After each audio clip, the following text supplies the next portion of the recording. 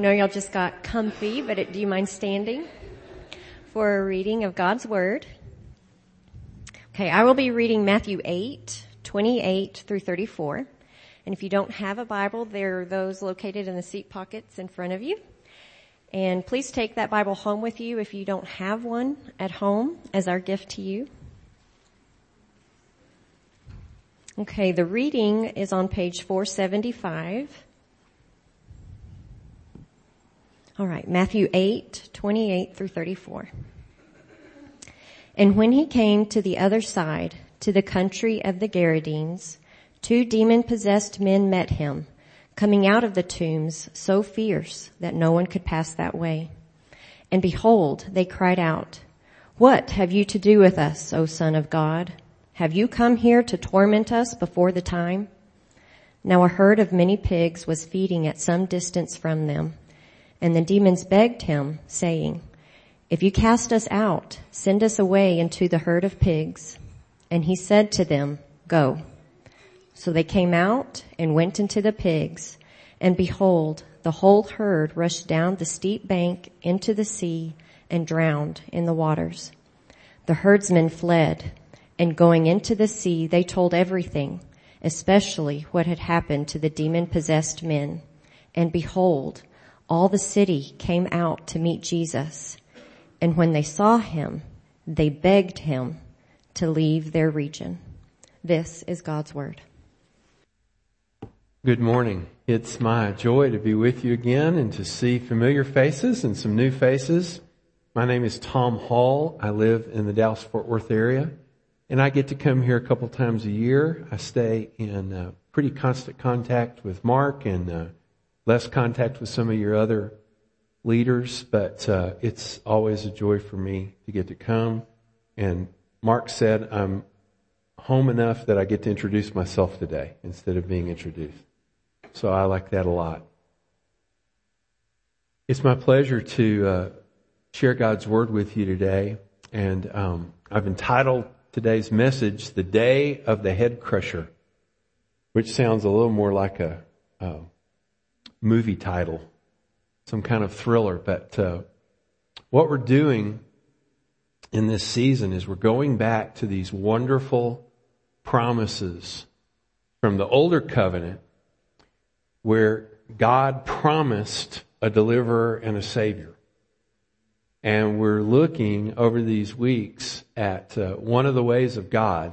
God always keeps His promise, and He often surprises us how He does it. Right? He's very faithful to do what He said He would do, and He's also very faithful to baffle us when He does it. And we're going to be looking at just one of those examples today.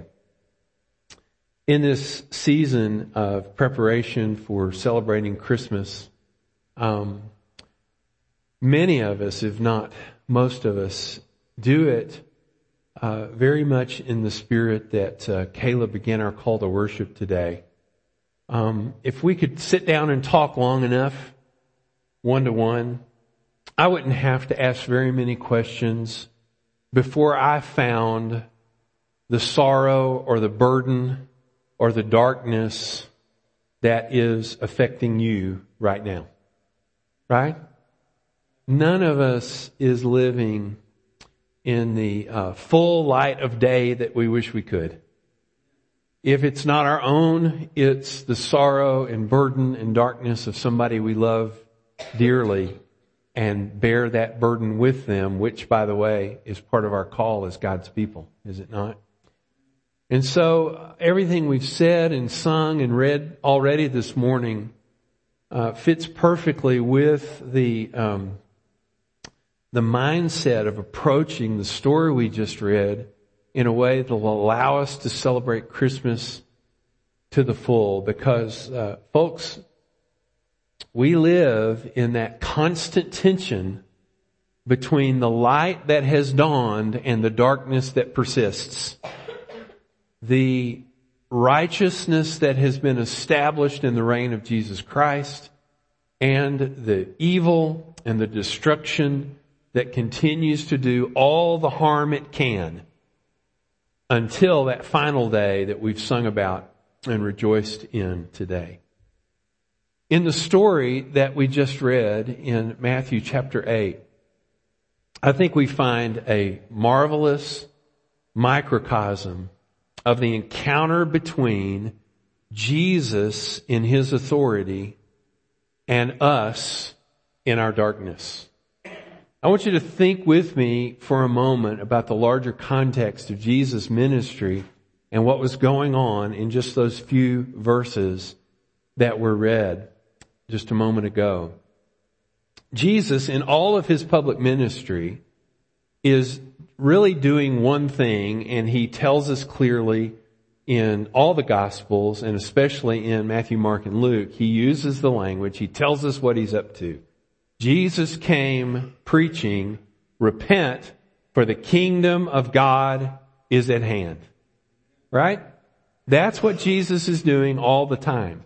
He's demonstrating and declaring that the moment, the season, the time of fulfillment of God's promise that His reign would come to earth and His reign would be effective on earth among men, that time has come with the coming of Jesus.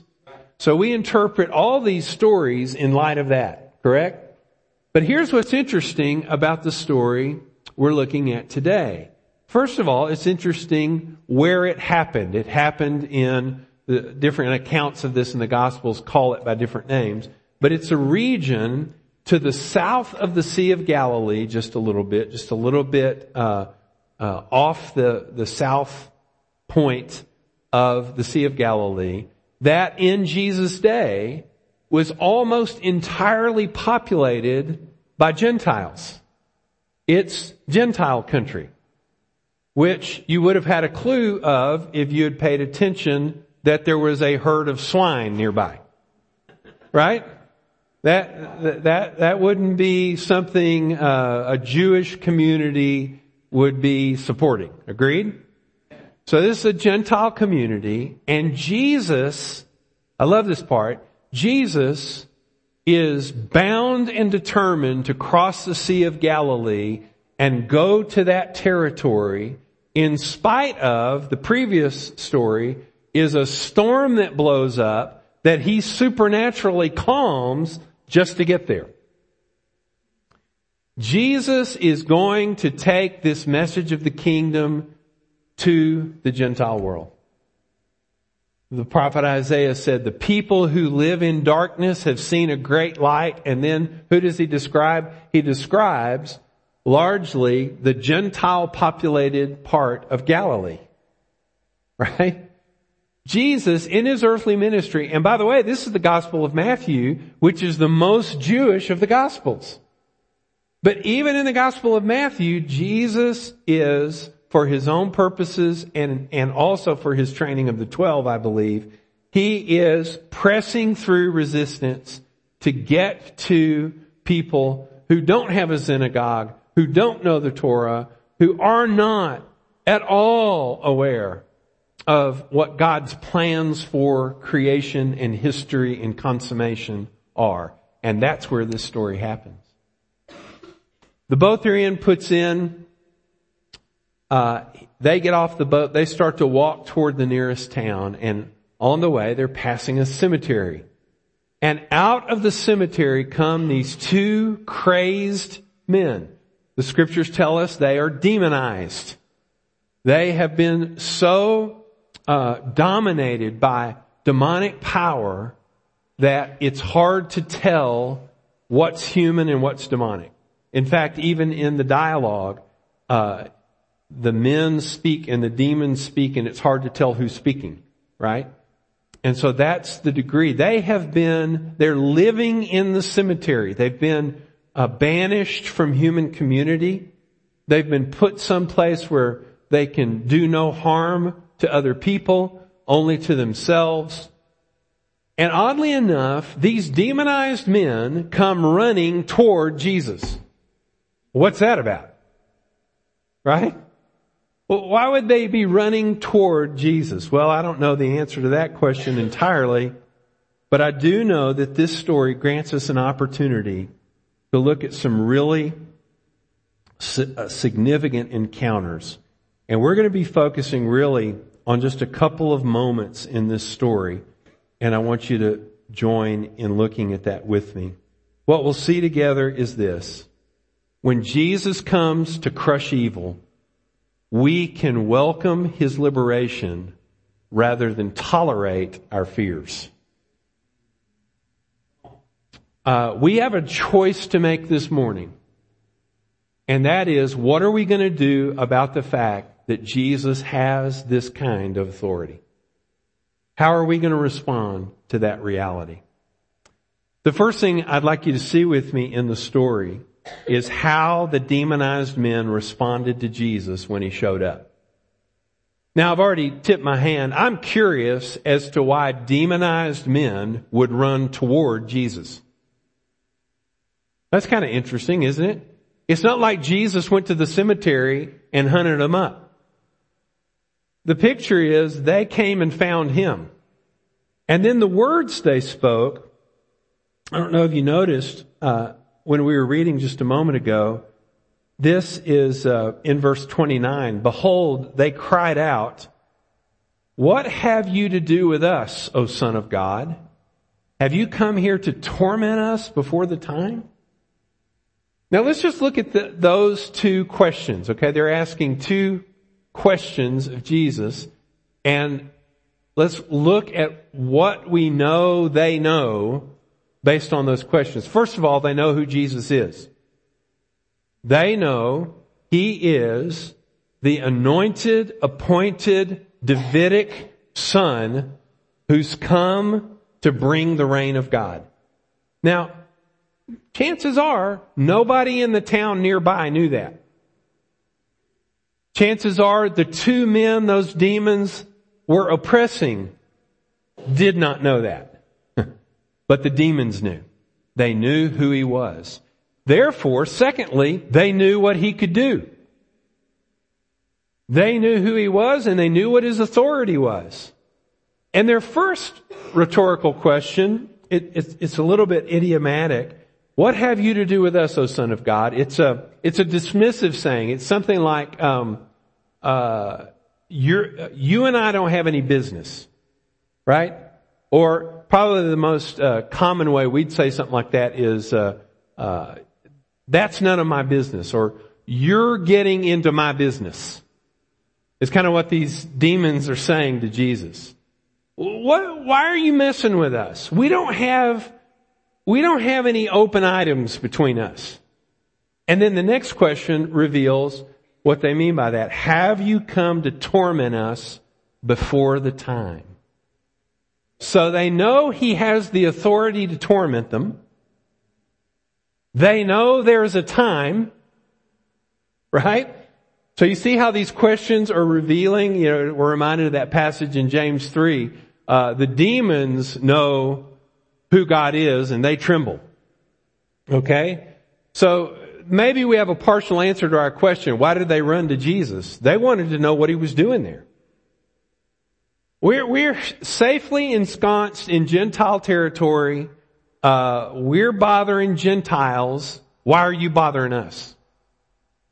And the one thing they are pushing back on is, you've jumped the gun, Jesus.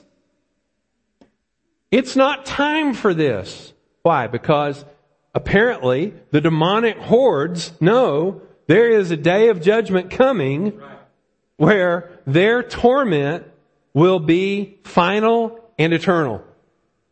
And we know that from the story of Scripture, don't we? What they're surprised about is Jesus seems to be jumping the timeline on them. Right? And that's where I want us to focus today. Because listen, I want to tell you what we celebrate in Advent and Christmas is that God jumped the gun. God brought salvation in a surprising way, and in a way that brings forward into history the defeat and demise of the powers of darkness. And that's a reason to celebrate, particularly if evil and darkness and sorrow and loss are a part of the journey you're walking right now. It's a good time to know that Jesus jumped the gun. That the day of the head crusher has already begun. Now obviously some of you will know I'm getting that language from a promise of God that goes all the way back to Genesis chapter 3. The first hint of God's plan to undo what rebellious men have done to His creation. I mean, this is Genesis 3. It comes in verse 15. It comes immediately after our forebears, Adam and Eve, have doubted God, denied His goodness, and rebelled against His authority. And God shows up to hold them accountable. And you're probably familiar with how Genesis chapter 3 is laid out. Once God confronts Adam and Eve and He hears their story, He starts with Eve and then the serpent and then the man. And He describes to them in the language of curses and consequences what it means that they have doubted His goodness and denied His instructions and rebelled against Him.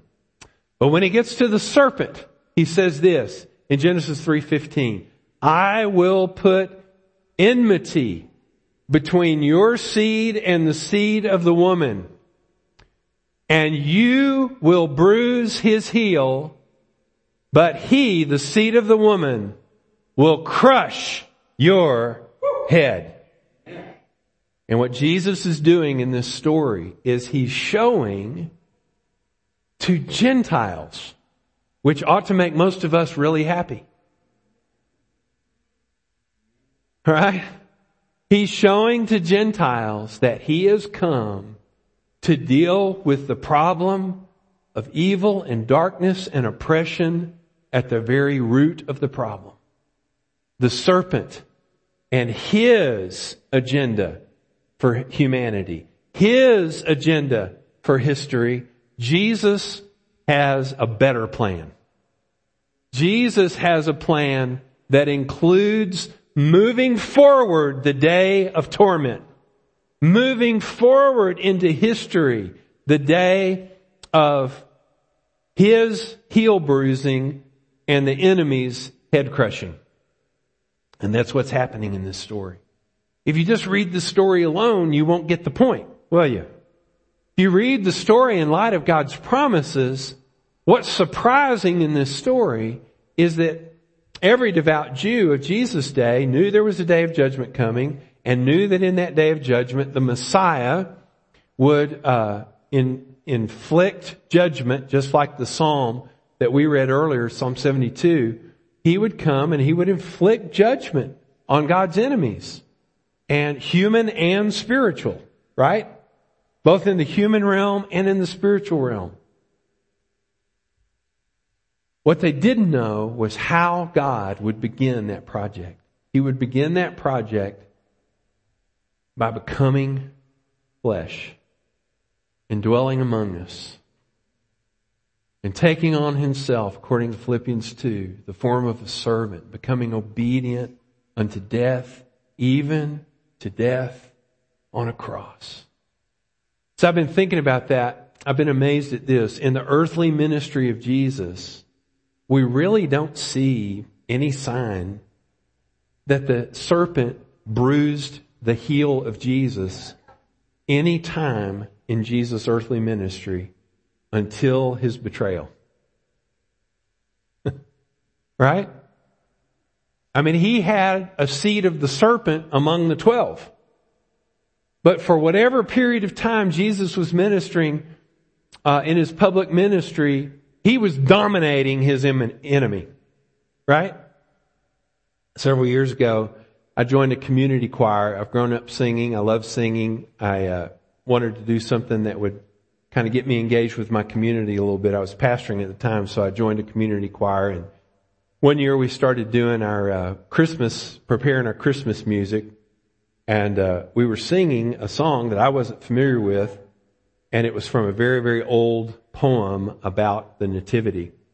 And if you ever want to look it up, I guess it's by its first title. This little babe, now 10 days old, or now a few days old. This little babe, now a few days old, would probably be but the text in the song was very violent and very martial.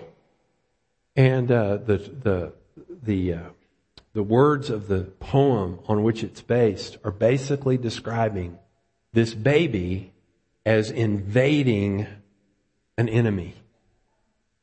Invading enemy territory in order to conquer it. And at one point in our, most of the people in the choir, eventually found out I was a pastor. And so at one point, the choral director, we were kind of talking about the text, and what's all this about? And does it sound like your typical Christmas song? And she asked me, so Pastor Tom, do you want to tell us what this song is about? And I said, yeah, I'll tell you what it's about. It's about kick butt Jesus. And that's what this story is about. Amen? It's about the fact that wherever Jesus comes, He's in charge. In His humility and in His humanity and in His gentleness and in His meekness, He doesn't always show it, but He's always in charge. And these demons, you can tell they know He's in charge, right? In fact, they don't even question whether they're going to be cast out.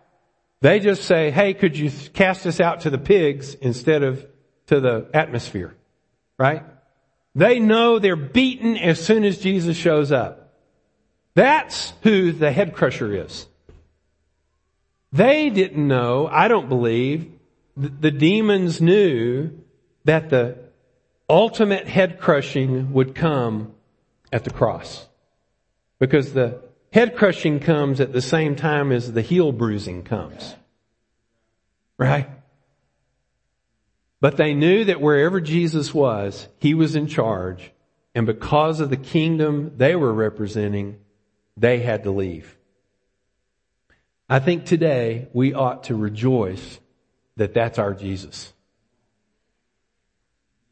That the more darkness, and listen, it's hard to remember that the kingdom of darkness is not on the ascendancy.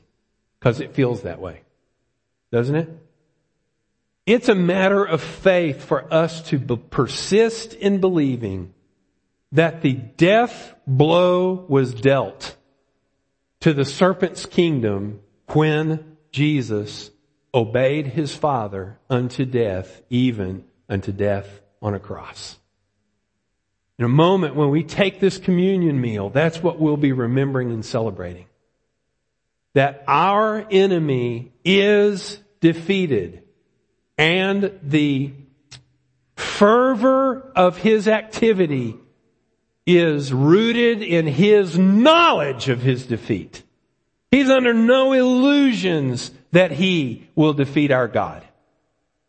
He is a spiteful, hateful enemy fighting a rear guard, scorched earth policy.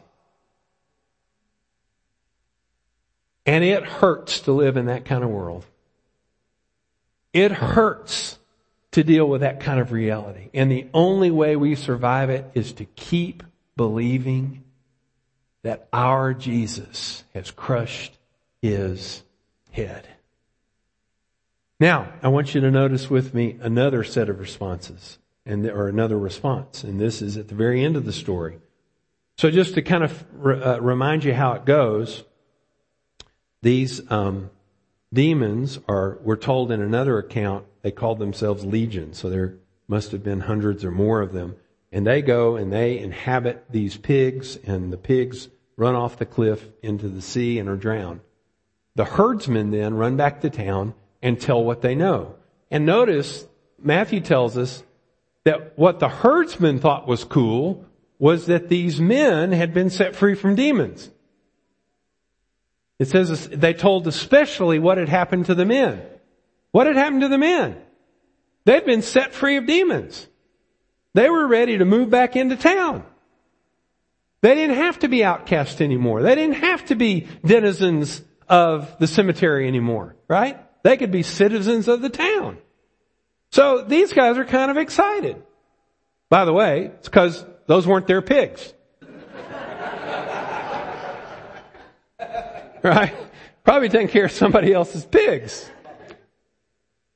So people come from the town come out, and notice what it says in the last verse, verse 34. And behold, all the city came out to meet Jesus. And when they saw him, they begged him to leave their region. Is that what you expected? When they saw him, they begged him. And by the way, it's the same verb that is used of the demons when they beg to be cast into the pigs instead of otherwise. We've got two sets of begging going on. And the townspeople beg Jesus to leave. Let's think for a moment. Let's put ourselves into the place of these townspeople. They, let's say, we don't know how long these men had been in this cemetery and how long they had been demonized. But let's say that at least some of the townspeople were old enough to have known those men before they were cast out of polite society. Before they were forsaken. And before they were marginalized. And we're told back up in the earlier verse when Matthew describes these men, it says, 2 demon-possessed men met him coming out of the tomb, so fierce that no one could pass that way. Which means everyone in the town knew to steer clear of the graveyard. I don't care how many of your people are buried there, don't go there. I don't care how many times you have to pass it to get somewhere you need to be. And by the way, people walked everywhere. Take the route around the graveyard because there are some bad men there. Everyone in this town had adjusted his or her life to some degree to the fact of these demonized men. There was no one in that town unaffected by the haunted cemetery. Agreed? And so what was good news for 2 men should have been good news for a whole town. But that's not how they responded, is it? Wonder why? Well, I know my own heart well enough to offer a possible answer to that question. And that is this. The people of the nearby town responded when they were confronted with Jesus and his power over evil. They believed what they heard. They saw Jesus for themselves. But they wanted no part of what he offered. Let me tell you what this story is giving us a snapshot of. People who had learned to cope with 2 demonized men living outside their town, but could not cope with a contractor from Nazareth who could cast those demons out with a word. Am I reading too much in the story, or is that what's going on? They could cope with a demonized presence on the outskirts of town. What they couldn't cope with was somebody who marched in off a fisherman's boat and in a moment completely changed the atmosphere of their town's life. You and I look at this and they say, wow. We say, wow, what an opportunity. Jesus came to their town. And yet their response is, how soon can you get back on that boat and go to the other side? And I propose to you today that what motivated them is what motivates you and me in much of our lives. Because most of us can say, either in the past or in the present, we have learned to cope with the terror of demonic, evil, serpentine influence in our life. We've learned to steer around it. We've learned to avoid it. We've learned to isolate it. We've learned to categorize it so that it doesn't disrupt our daily life, we think. We have in fact not just, as is sometimes the wise thing to do, accept things you cannot change. We've made friends with things that are here to destroy us. And because of familiarity, we're more comfortable with our destroyers than we're willing to yield to our deliverer. And I want to tell you today that because Jesus is the head crusher, you do not have to cope with the demonic plans against your life, whose terror you're spending a lot of energy. Sometimes you've been doing it so long you're not even conscious you're doing it. You're spending a lot of energy avoiding that terror instead of welcoming Jesus to deal with it. It is scary. And we're just weird people, okay? Can we just admit it?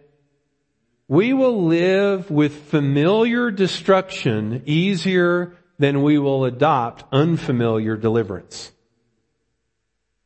And I believe that's what these people were doing. I think in the context of the Gospel of Matthew, in the context of the story of Jesus, I think one thing we're seeing here is Jesus is doing a pilot project in Gentile world, and at least this town of Gentiles isn't ready. Now the good news is, as the story progresses, God includes all us mutts in His family, right? But I want to challenge you today with this. If you are enduring yet another pre-Christmas season, just avoiding and steering around the terrible and terrorizing things of life, Jesus has come to do better than that for you. He's come to deliver you. He's come to disrupt the artificial normalcy you've created to cope with the past evil that's been done against you, or the past evil or the current evil you're participating in. Jesus comes and says, listen, wherever I am, I'm in charge. But here's the story, folks. And I speak to you whether you're already a believer in Christ or whether you're considering being a believer in Christ or whether for some reason you just stumbled in here and smelled coffee. We're glad you're here too, but I want to tell you how this works. For Jesus, who is large and in charge, to cast out what's evil, you have to welcome Him to your town. If you want His deliverance, you can't send Him away when He shows up. And in the name of Jesus Christ today, I invite you to welcome Jesus to deliver you. Deliverance is better than coping. Freedom is better than adjusting. When we look further at the story of Scripture, let me just remind you this. If you want to read a really neat version of the Christmas story, turn to about the first half of Revelation chapter 12, where a woman is giving birth to a child and a dragon is waiting to devour that child as soon as it's delivered. It's the same story as Genesis 3. It's the same story as Matthew 8.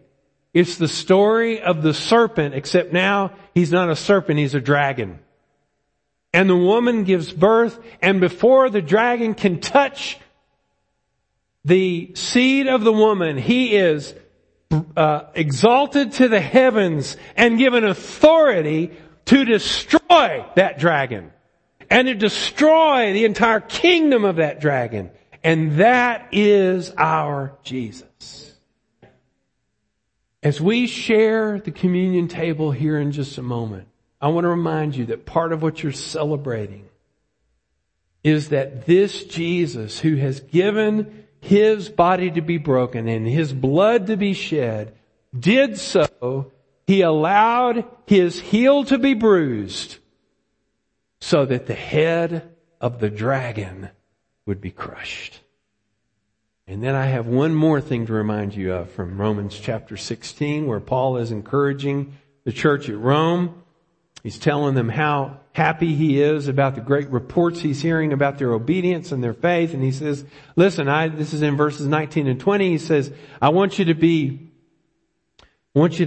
wise about what is good and innocent about what is evil. And he says this, the God of peace will soon crush Satan underneath your feet.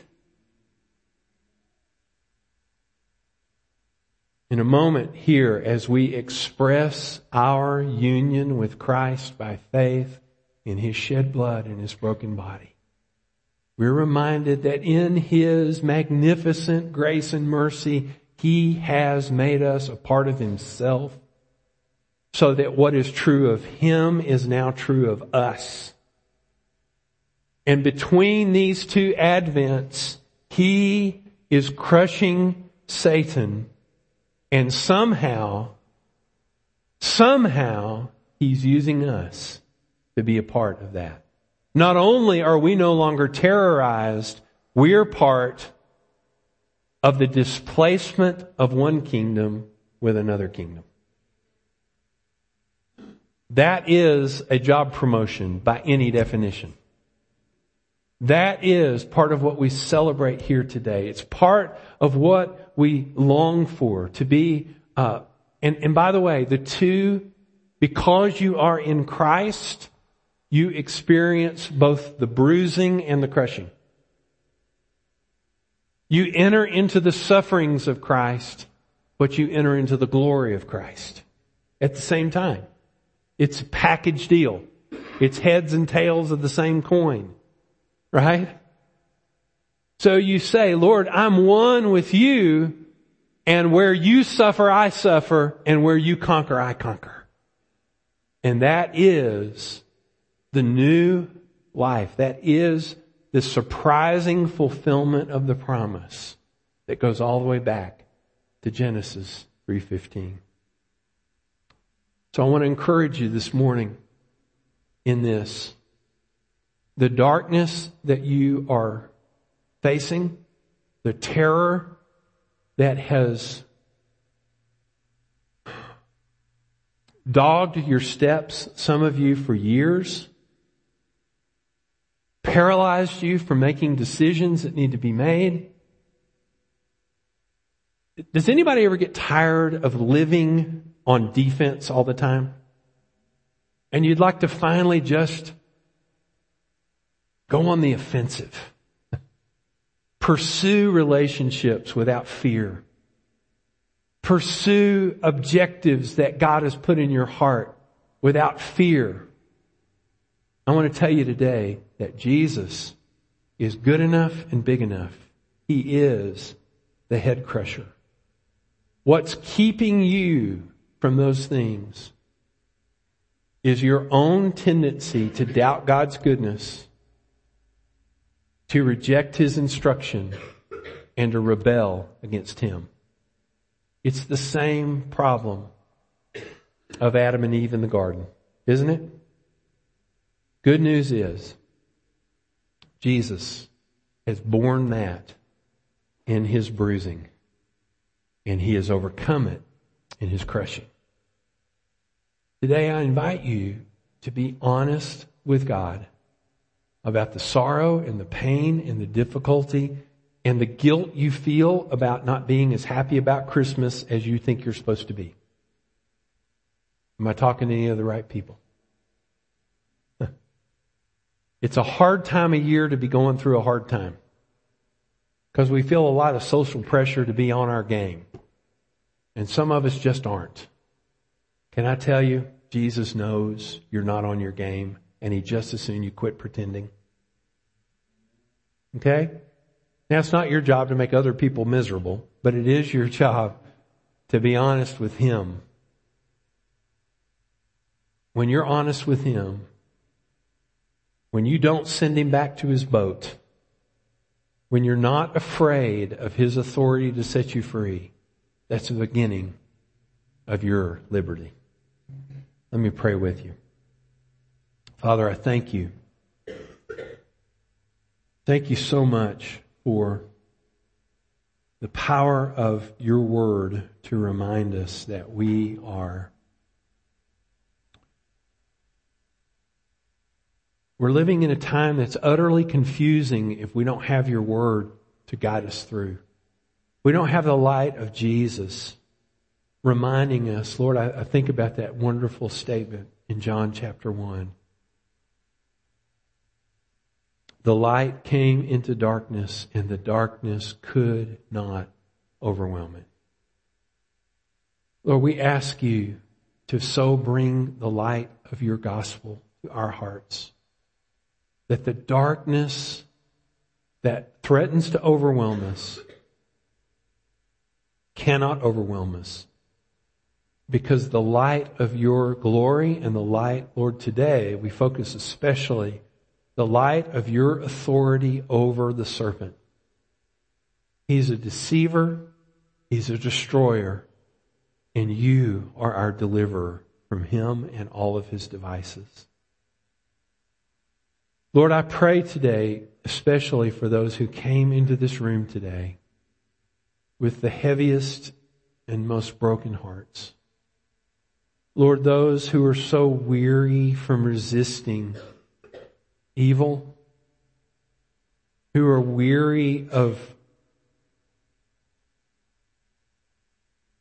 contradicting the deception of the enemy. Lord, they know better, but they just keep having these overwhelming thoughts and doubts. And Lord, I ask you with the same urgency that you invaded that Galilean Gentile town, that you would invade this room today to set us free from all of that. And Lord, our choice is to say to you, you're welcome in our dark and broken and confused place. Be who you are, do what you do, exercise the authority you have, so that we can no longer be terrorized, but Lord, we can be the body through which you crush Satan under your feet. Hear us, Lord. Comfort us, Lord. Convict us, Lord. If there's anyone here today who needs to be delivered, like those men in the graveyard, from a life utterly dominated by the serpent and his agenda, Lord, we pray that the light of your gospel would break through. Lord, that they would see themselves as the rebels they are and see you as the forgiving Father who had a lamb to slay before they had ever offended you. Lord, we pray that in you they would find what we have found: forgiveness, hope, deliverance, comfort, and a new life. Holy Spirit, do your work in our hearts today through your word.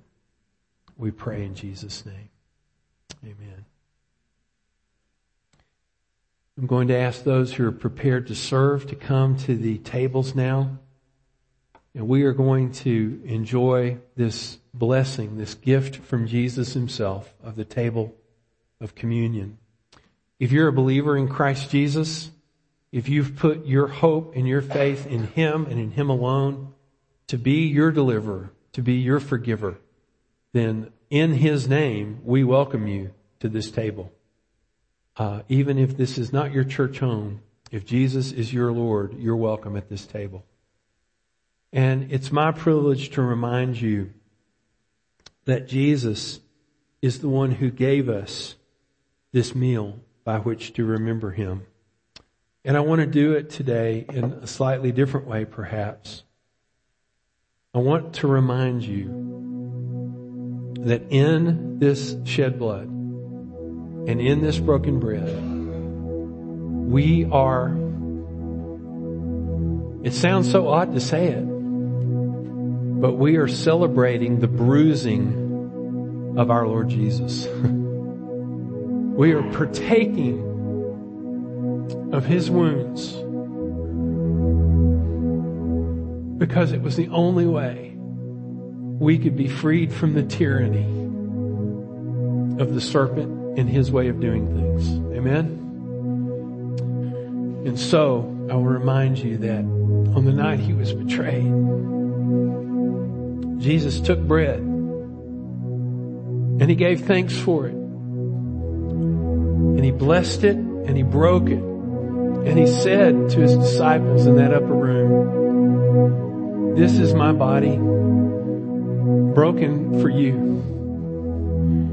Take it and eat it in order to remember me, who I am, and what I've done for you."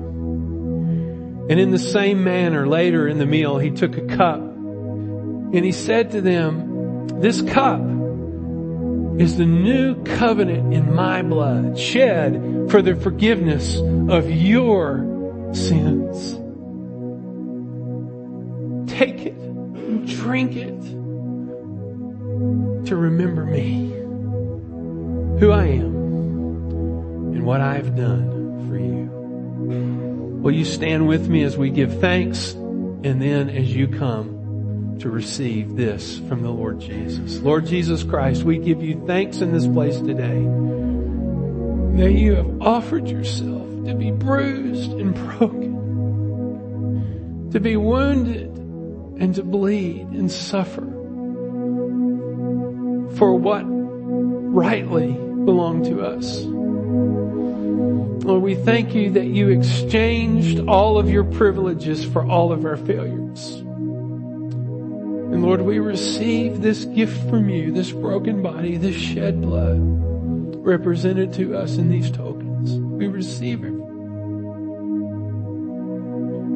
to say yes to that exchange. Thank you. Thank you. We say yes. And now will you come and receive the body and blood of Jesus Christ?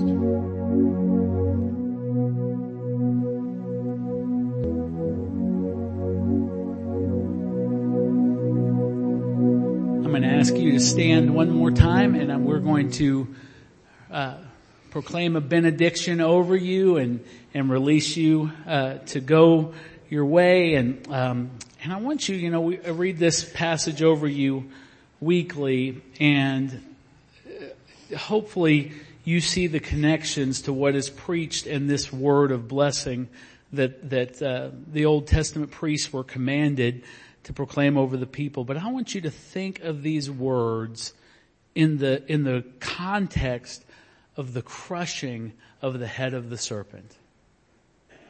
The Lord bless you and keep you. The Lord make his face to shine upon you and be gracious to you. The Lord lift up his countenance upon you and give you peace. And the people of God said, "You're dismissed."